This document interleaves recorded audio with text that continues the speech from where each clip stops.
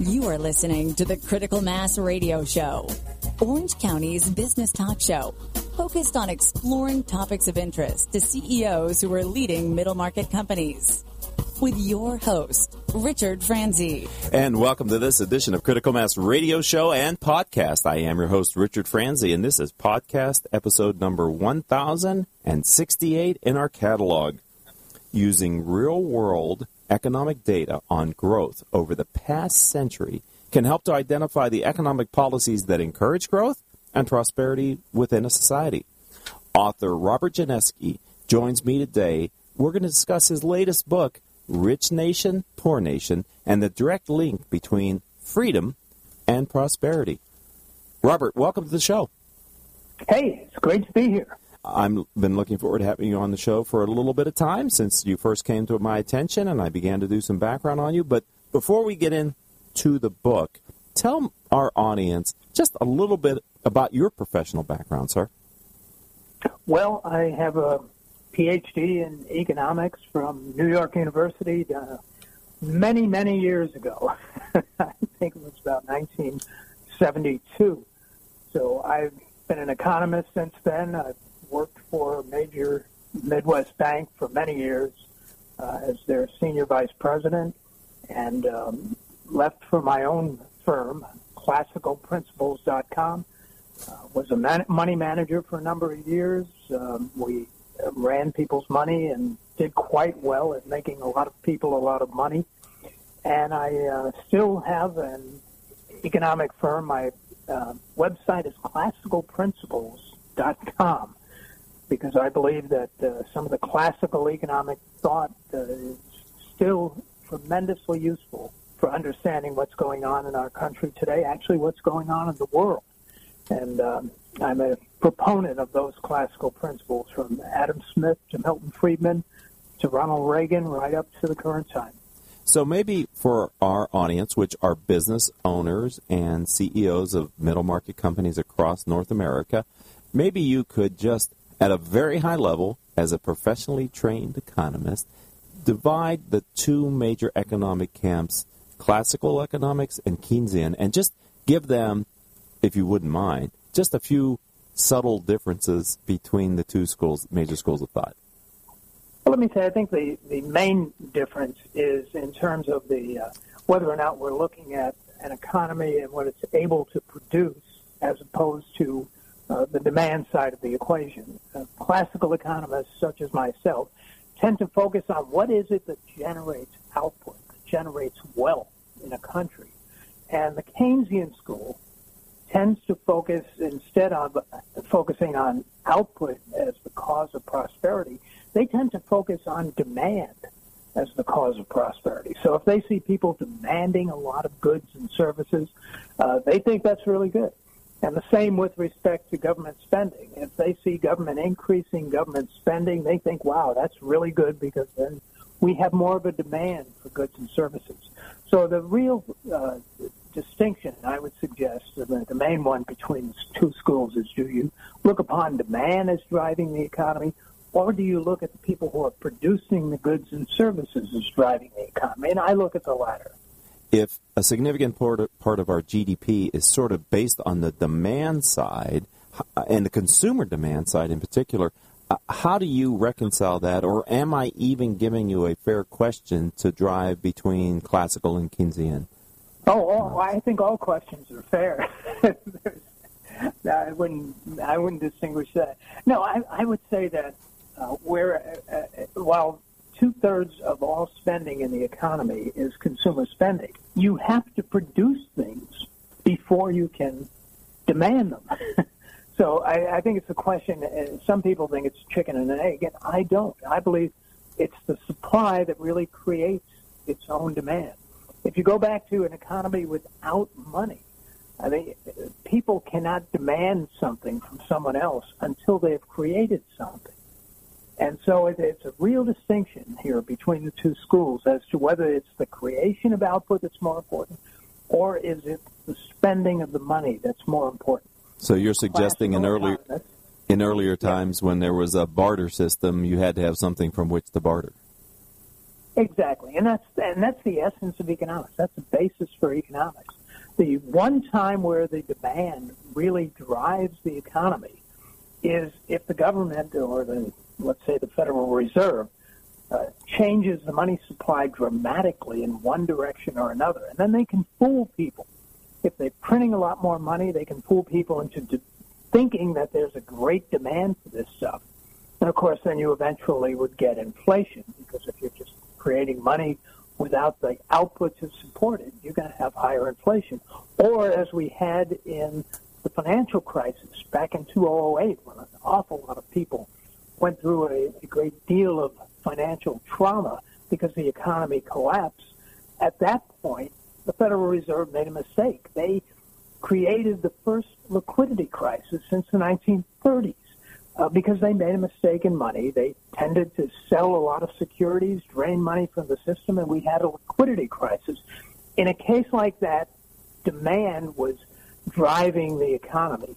But in terms of long-term wealth and the creation of wealth, classical economists such as myself believe the supply side of the economy is the main thing that's going to generate wealth or not generate wealth, depending upon the economic conditions. So I have the author of Rich Nation, Poor Nation, and we're going to talk about that after a short commercial break here, ladies and gentlemen. But before we go there, I wanted to ask you, from your professional experience, how important is it to have an informed electorate in a free society as is in the United States as it relates to basic economic principles?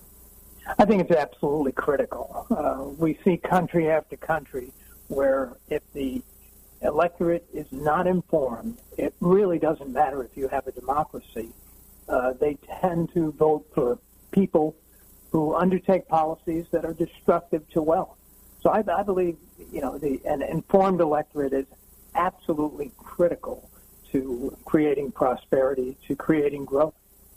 And so that's why I've invited Robert Genetsky to come on the show and talk about his book, Rich Nation, Poor Nation, which, for the loyal listeners of Critical Mass Radio Show, we're going to take a very short break. It's just 30 seconds. And when we come back, I'm going to ask you, Robert, to talk about the inspiration for Rich Nation, Poor Nation after this word from me.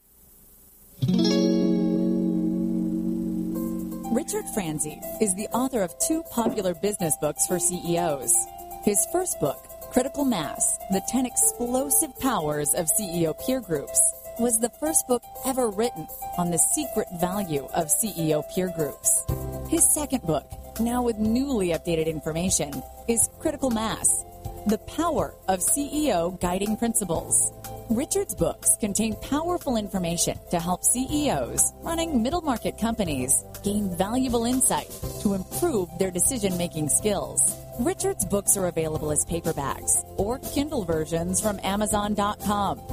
To find them, type Richard Franzi in the search box. Told you we'd be back quickly. Welcome back to Critical Mass Radio Show and Podcast. I am your host, Richard Franzi. All of our shows can be heard anytime on iTunes, iHeartRadio, Stitcher, Spreaker.com, several hundred former guest websites whose CEOs have appeared on our show. Since we started this show in 2009, we have reached hundreds of thousands of listeners through our live stream, our podcasts, our Facebook Live and YouTube videos, and our other social media channels. Simply type in Critical Mass Radio Show in your favorite podcasting software to find our weekly shows with great guests like Robert Genetsky, author of Rich Nation, Poor Nation. What was the inspiration for you, sir, to take the time to write this book? Well, first of all, let me say that this is my 5th book, so I keep trying to get it right. And the inspiration came originally from Adam Smith, who was the most famous economist in all history, who wrote over 200 years ago. And he had the idea that economic freedom was the real key to prosperity around the world. And he made some fantastic forecasts based on that belief. One of the most fantastic was that the UK would one day be more prosperous than, or the United States, the colonies, would be more prosperous economically than either the colonies in the in South America or than the United Kingdom. And he's absolutely right. It took about a century, but the U.S. became more powerful than the U.K. The second inspiration was Milton Friedman, I would say the second most famous economist in history. Milton Friedman basically had the same view that Adam Smith had, and that is that economic freedom, characterized by things such as free markets, by giving individuals the lowest possible taxes and the least regulation, and making sure they had the rule of law so that they could accumulate capital safely, operate in a free environment, and basically experience the greatest amount of output that their creative energies could produce. I mean, these were the ideas that really inspired me. And one of the things that happened is I went back because I had remembered in the early 1980s, Milton Friedman had a TV show. You may have remembered it, called Free to Choose, where he went around the world showing the difference between countries that were free and countries that were not free, and how freedom made such a big difference. And I went back and I watched those, and I was fascinated by the fact that Friedman, after he would make his case, would have a bunch of people who disagreed with him. The progressive view that government is really responsible for growth. And they would go back and forth. And the problem was no one had the evidence because no one had a good measure of economic freedom. And there are some people, for example, when you look at the history of the United States, back a century ago, the federal government was only 2% of our economy. Today, federal spending is closer to 20%. If you add the regulatory burdens that the federal government puts, you're up to about 35%. If you add state and local government, the government now has almost half of all the income that's created in the United States to influence economic policies. And we've had a lot of prosperity from the time when government was 2% to the time when government is now so overly grown and intrusive into our economy. So progressives could just as easily argue that, well, look, we've had prosperity, so it must be the government that causes prosperity. And, of course, the conservatives, such as myself, classical economists, would say, no, I think it was government that did the harm when they expanded in the economy. And that was the inspiration. How are we going to resolve this particular issue? So I went back for the United States to the year 1900, and I looked at periods when we had government more involved or less involved. And I had an objective criteria for how we'd establish that. And what I found is that just about all the prosperity that we've had since 1900 occurred in years when the government was cutting taxes or had them very low, cutting government spending, deregulating the economy, and had the rule of law. As a matter of fact, the wage increases in the 50 years that I looked at that those policies existed, the middle-class wages went up 187%. Those were years of great prosperity.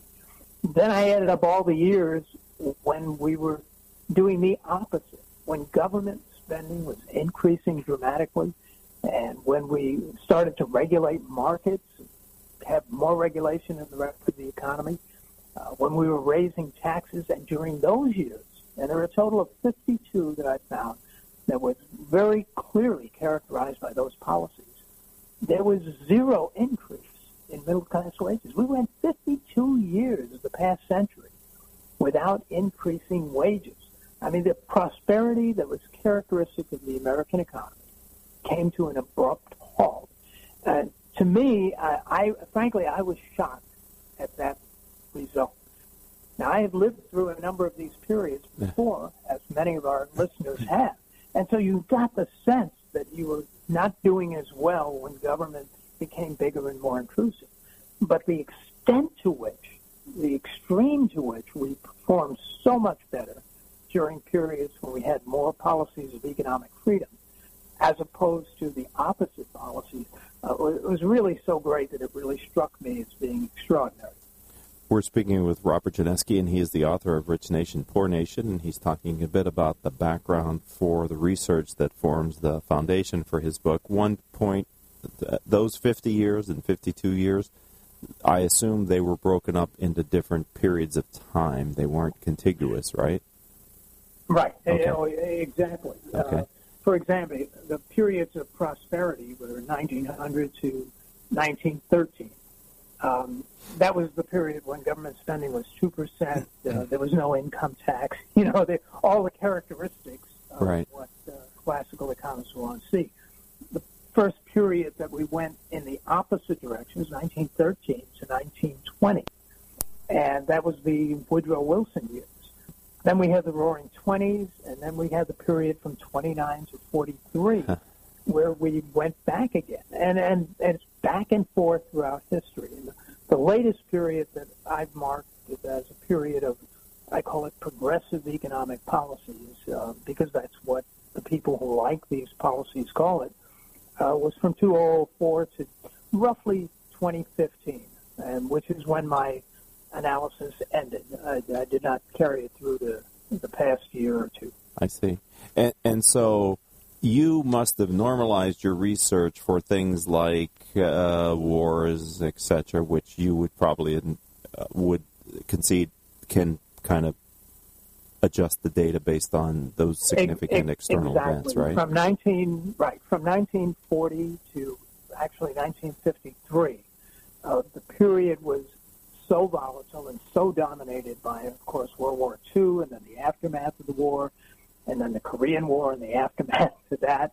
And I felt that even though, wartime could be characterized as progressive because the government took control of just about everything in World War II, price controls, higher taxes, and all the government spending was for war, nothing that was terribly productive in terms of giving people more goods and services.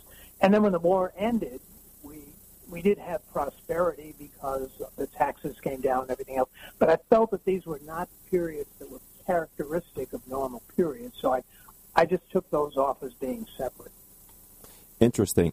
And I think people who stand on the sidelines or maybe aren't that aware of the intensity from which economics can be discussed and debated might be missing a pretty interesting set of exchanges of ideas. Would you agree with that there can be? Oh, absolutely, sure. Okay.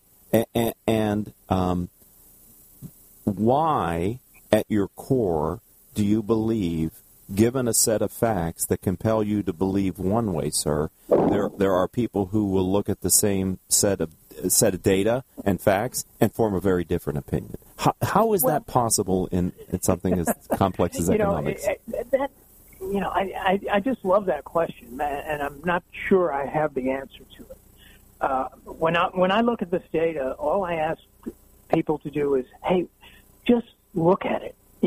If you don't agree with it, tell me why you don't agree with it. Tell me what years you would change, what data you would look at to kind of pick different periods.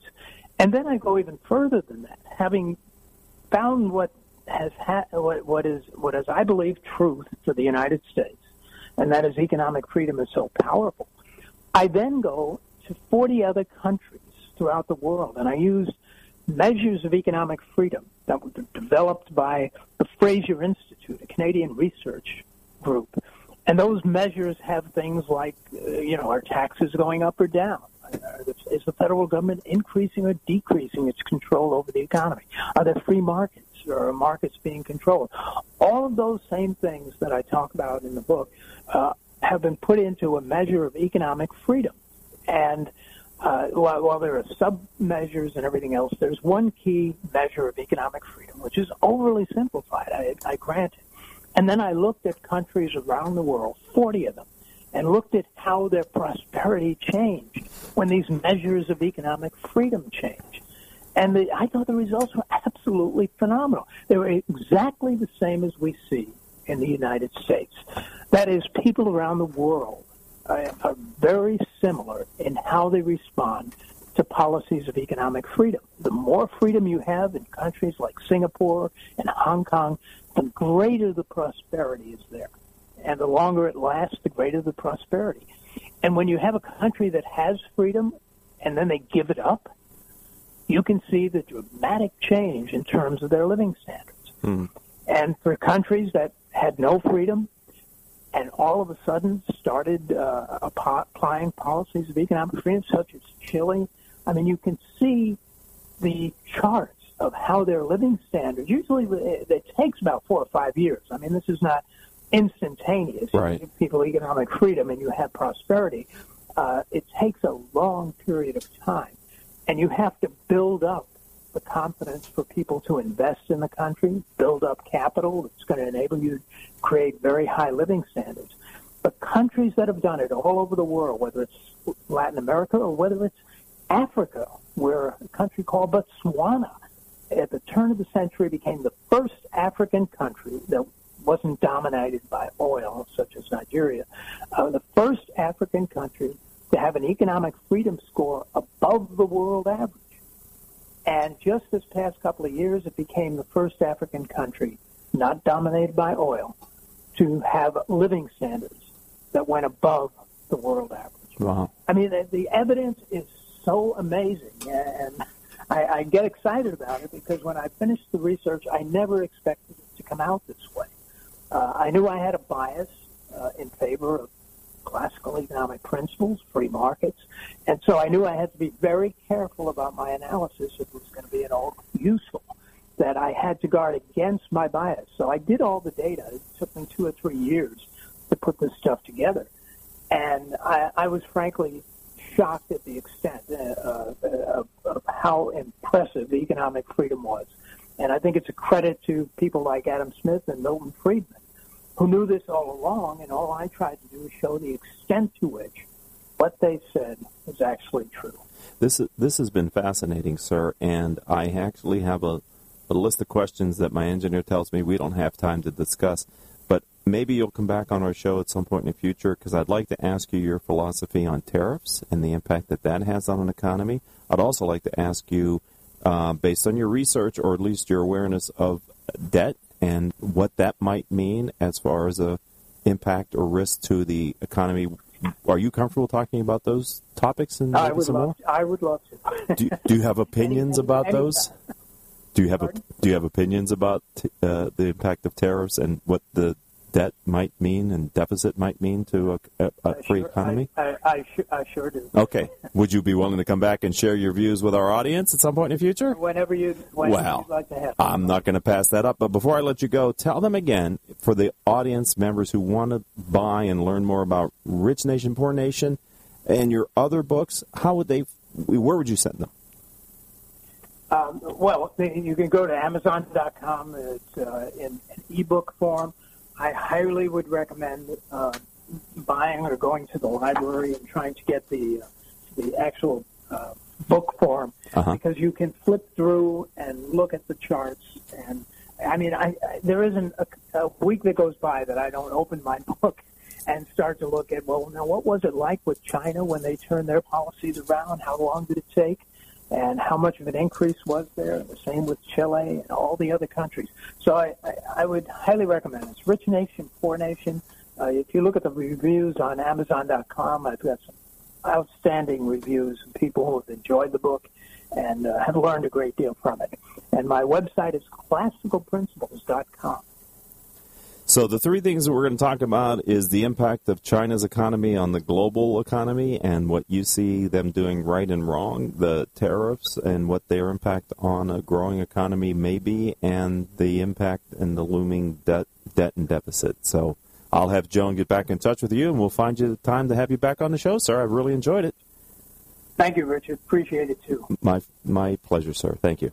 All right, ladies and gentlemen, that does it for this episode of Critical Mass Radio Show and Podcast. I'd like to thank our engineer, Paul Roberts. Our producers are Joan Park, Crystal Nunnally, and Haley Stern. Connect with me on social media. Why don't you try Twitter, CEO Peer Groups. On LinkedIn, I'm Richard Franzi, Franzi. And our website is criticalmass4forbusiness.com. And until the next show, I hope all of your business decisions will move your company in a positive direction. You have been listening to Critical Mass Radio Show Business Talk Show. focused on exploring topics of interest to CEOs who are leading middle market companies. With your host, Richard Franzi.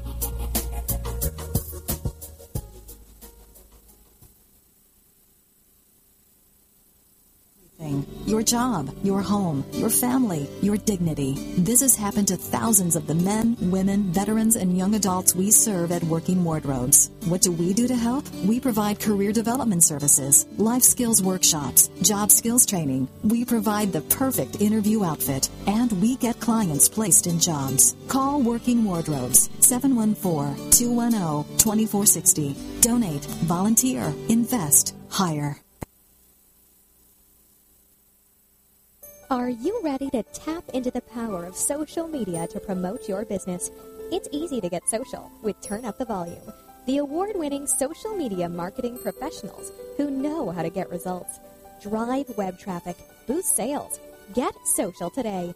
Visit www.turnupthevolume.com. That's turnupthevolume.com. Richard Franzi is a highly sought-after keynote speaker on topics of interest to CEOs of middle firms across North America. Richard's talks include Killing Cats Leads to Rats, a fascinating look at how unintended consequences of CEOs' decisions impact their firm's performance. Your Gray Matter Matters, which explores how a CEO's mindset can differentiate a middle market firm and define its culture. Richard delivers talks to a variety of audiences, ranging from executive team retreats to keynotes in front of hundreds of CEOs. To learn more about his talks, visit criticalmassforbusiness.com and select the contact page or call 949-887-4104. Imagine buying a newspaper and discovering that the news you're reading is 6 months old. There isn't much that stays the same for 6 months, and the same thing goes for background checks.